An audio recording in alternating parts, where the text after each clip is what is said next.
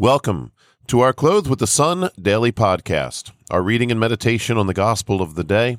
I am James Thomas. Today is Thursday, January the 4th, 2024. It is the feast of St. Elizabeth Ann Seton. It is also a Christmas weekday on the way to the Epiphany, and our reading today is from the Gospel according to St. John.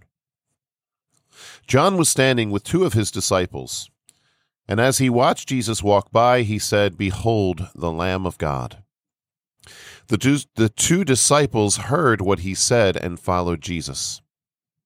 Jesus turned and saw them following him and said to them, "What are you looking for?" They said to him, "Rabbi," which translated means teacher, "where are you staying?" He said to them, "Come and you will see." So they went and saw where he was staying, and they stayed with him that day. It was about 4 p.m. Andrew, the brother of Simon Peter, was one of the two who heard John and followed Jesus. He first found his own brother Simon and told him, "We have found the Messiah," which is translated Christ. Then he brought him to Jesus. Jesus looked at him and said, "You are Simon, the son of John. You will be called Cephas," which is translated Peter. So we continue forward today with our Christmas readings. We have now still the first chapter of St. John, and we are reading the story of John the Baptist. I love it when we read John's Gospel. We don't get enough of it. Well, we do. Throughout the Sunday 3-year cycle and the weekday 2-year cycle, we do get a lot of the essential readings. But John goes a little deeper. He tells a little more of the story. And here we have Andrew and another disciple following Jesus because John pointed him out. We've been talking the past few days about who are you in Christ and who is Jesus. John has already identified him as the Lamb of God. He's doing it again. Behold the Lamb of God. Then again, it could just be the one time, reported in different ways. And so John is identifying he is the Messiah. John is identifying he is the one who will suffer for us and die for us, according to Isaiah 52 and 53. These disciples, they're following John, well, for a lot of reasons. They're awaiting the Messiah. They want salvation. They are interested in turning away from their sins. They desire what Jesus is, who Jesus is, what Jesus possesses for them.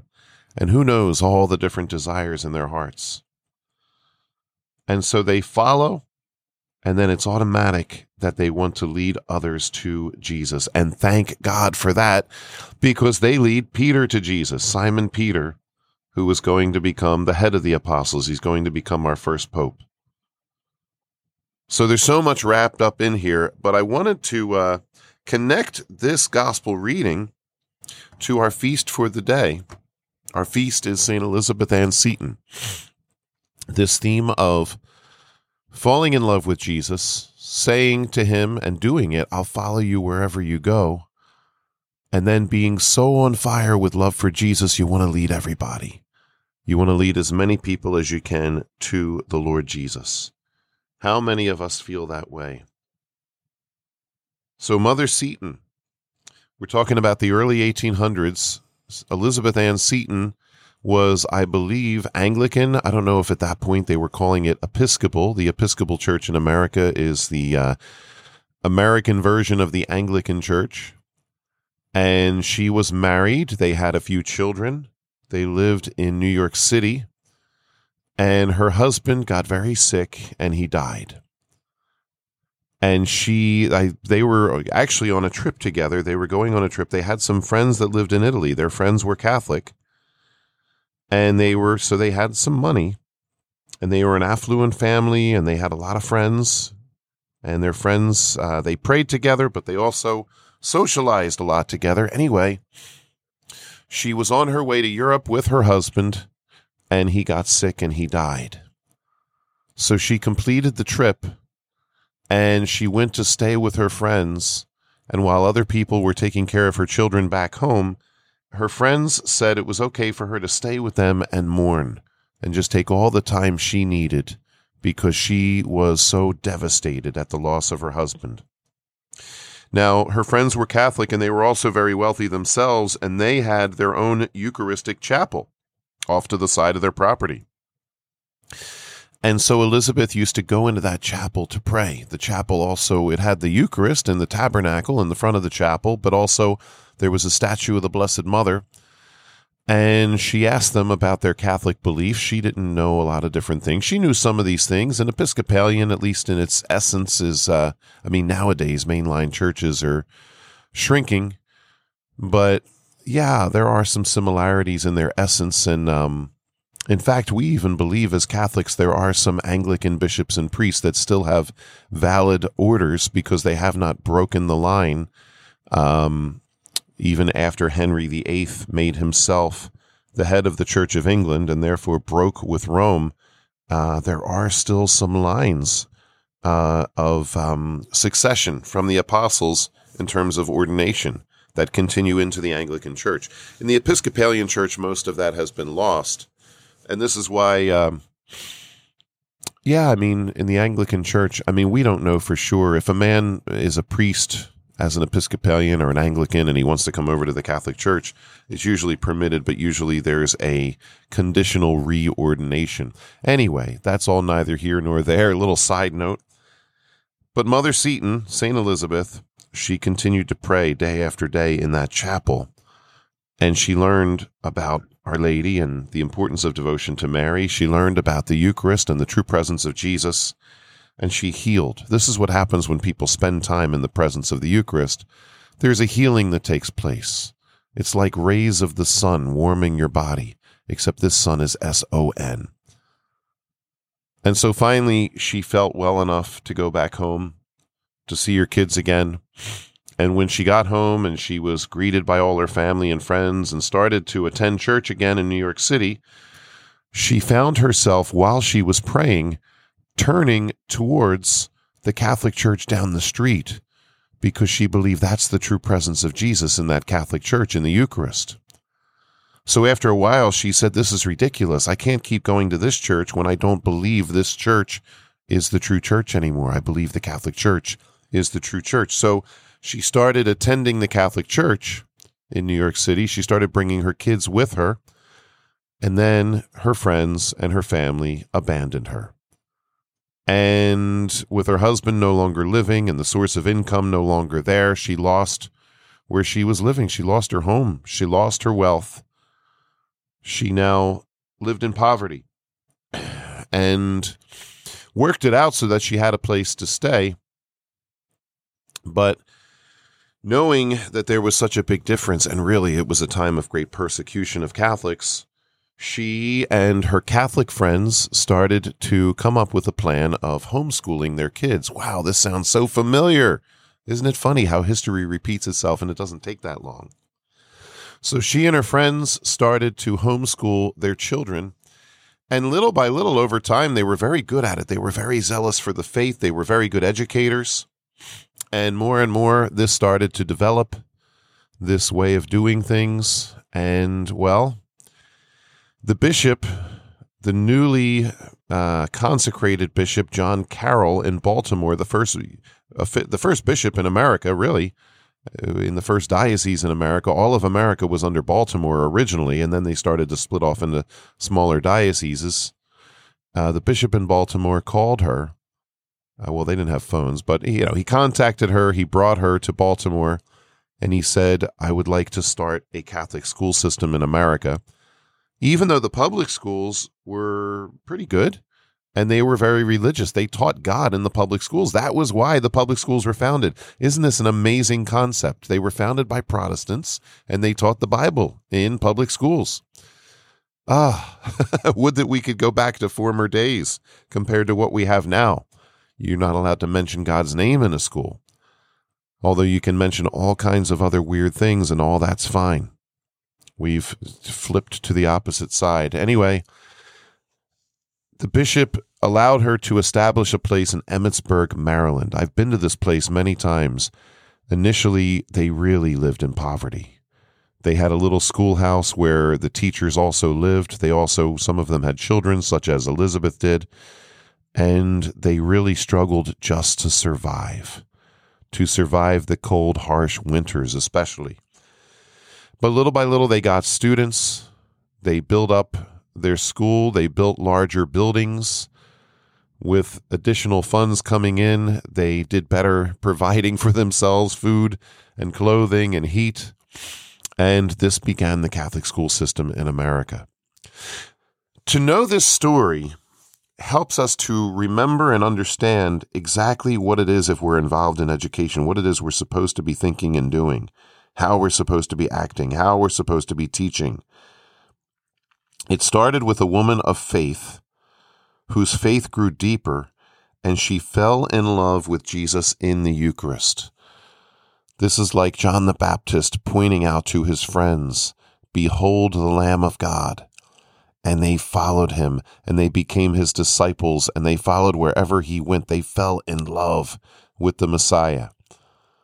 And then the Messiah, after forming them, living with them, teaching them, he gives them jobs. He gives them assignments, and they become these great bishops. They go around the world and evangelize everyone and ultimately give their lives. St. Elizabeth Ann Seton did not die as a martyr, but she suffered greatly for the Catholic school system to be founded. She made many, many sacrifices. She never remarried. She dedicated her life to God. They founded an order of sisters, and the Catholic school system grew. And then not long after this, we have John Newman. I mean, this all happened so quickly. It happened so fast. John Newman in Philadelphia, who was a saint, the fourth bishop of Philadelphia, whose feast is tomorrow, by the way. We have him just bringing in so many orders from Europe. Some of them, I mean, the whole teaching phenomenon, the whole idea that a school is connected to a parish, this was just beginning, and America had so much to do with it. There were some schools, some teaching orders in Europe, and he just started bringing them all into Philadelphia. He flooded Philadelphia with nuns, and then they opened up all these schools. Some of them had already been teaching, some of them not. But it started the Catholic school system. And by the way, in Philadelphia, it's still strong. The rest of the country, it's fallen apart. But Philadelphia has the constant prayers of St. John Newman. Anyway, we'll talk about him more tomorrow. But St. Elizabeth Ann Seton, I mean, it was all about Jesus. That's the bottom line. It was all about Jesus, her love for Jesus, and then she conveyed that love for Jesus to her students. They taught them academics. They did a good job of teaching those academics. It was said, it's always been said, Catholics have a certain discipline, a certain rigor. So when we take on other secular things, we always do well with those things too. George Washington noted this in the Continental Army. He said at one point that his Catholic soldiers were his best soldiers, because they had a certain discipline, a certain regiment to them. So Mother Seton succeeded with her schools, but she succeeded in forming a generation of young Catholics through these schools that then paved the way for so much more. And yes, we're living in a day and age where around our country, so many of our schools are shutting down. And when you go to so many Catholic schools, you see that Jesus is not the center of everything. Jesus is not being taught except in some very superficial manner. I was reading a book yesterday talking about the real religion in America. Sometimes people call it Christian or Catholic or whatever, but it's a religion of ease and convenience and denial. It's a religion that does not promote conversion and virtue and challenging people on the difficult issues. And many of our priests, many of our leaders have fallen into this, where they just want everything to be simple and easy, and they don't want to make strong stands that Christianity and Catholicism demand. Strong stands that will perhaps at times require a type of martyrdom. Perhaps a red martyrdom in the long run, but at least a white martyrdom, a suffering in this life, because people stand up for the truth, because we stand up for Jesus and the truth, and we make it all about Jesus and his teachings, while we're spreading and promoting the faith, while we're living our faith, while we're teaching our children. So we need to reclaim this. So it's a beautiful feast. And I mean, there's so many things that I'm inspired by when I think about Elizabeth Ann Seton, when I go to her shrine, when I pray to her, when I read about her life. I'm inspired to be all the more a good teacher to our young people. I'm inspired all the more to see we need to start over, whether it's through homeschooling, whether it's through re-bolstering our Catholic schools, reforming our Catholic schools. A lot of that needs to happen. But it just, I mean, and it gets back to the parents as well. Mother Seton started as a homeschool community, the parents educating their children. And it's not, they didn't form these schools because they wanted to take responsibility to form your children away from parents, because that always remains. That's the most important thing. Teachers are only with their students so many hours a day. Parents, they're the ones that have to form their children in the faith for the sake of their salvation. It's the number one duty of Catholic parents to get their kids to heaven. However, when you have a Catholic school that is supporting the work of the parents, that's teaching children prayer and penance and just understanding Jesus, who Jesus is, understanding salvation, understanding the church, understanding the mysteries of our faith, this is so important. We need this. We need this, especially in a world where everything and everybody is against us. And at that time, secular society wasn't really all that secular. It's true that it was Christian. However, that Christianity was mostly Protestant, and in that, there was a lot of anti-Catholic sentiment. There was a lot of persecution of Catholics among our Christian brothers and sisters.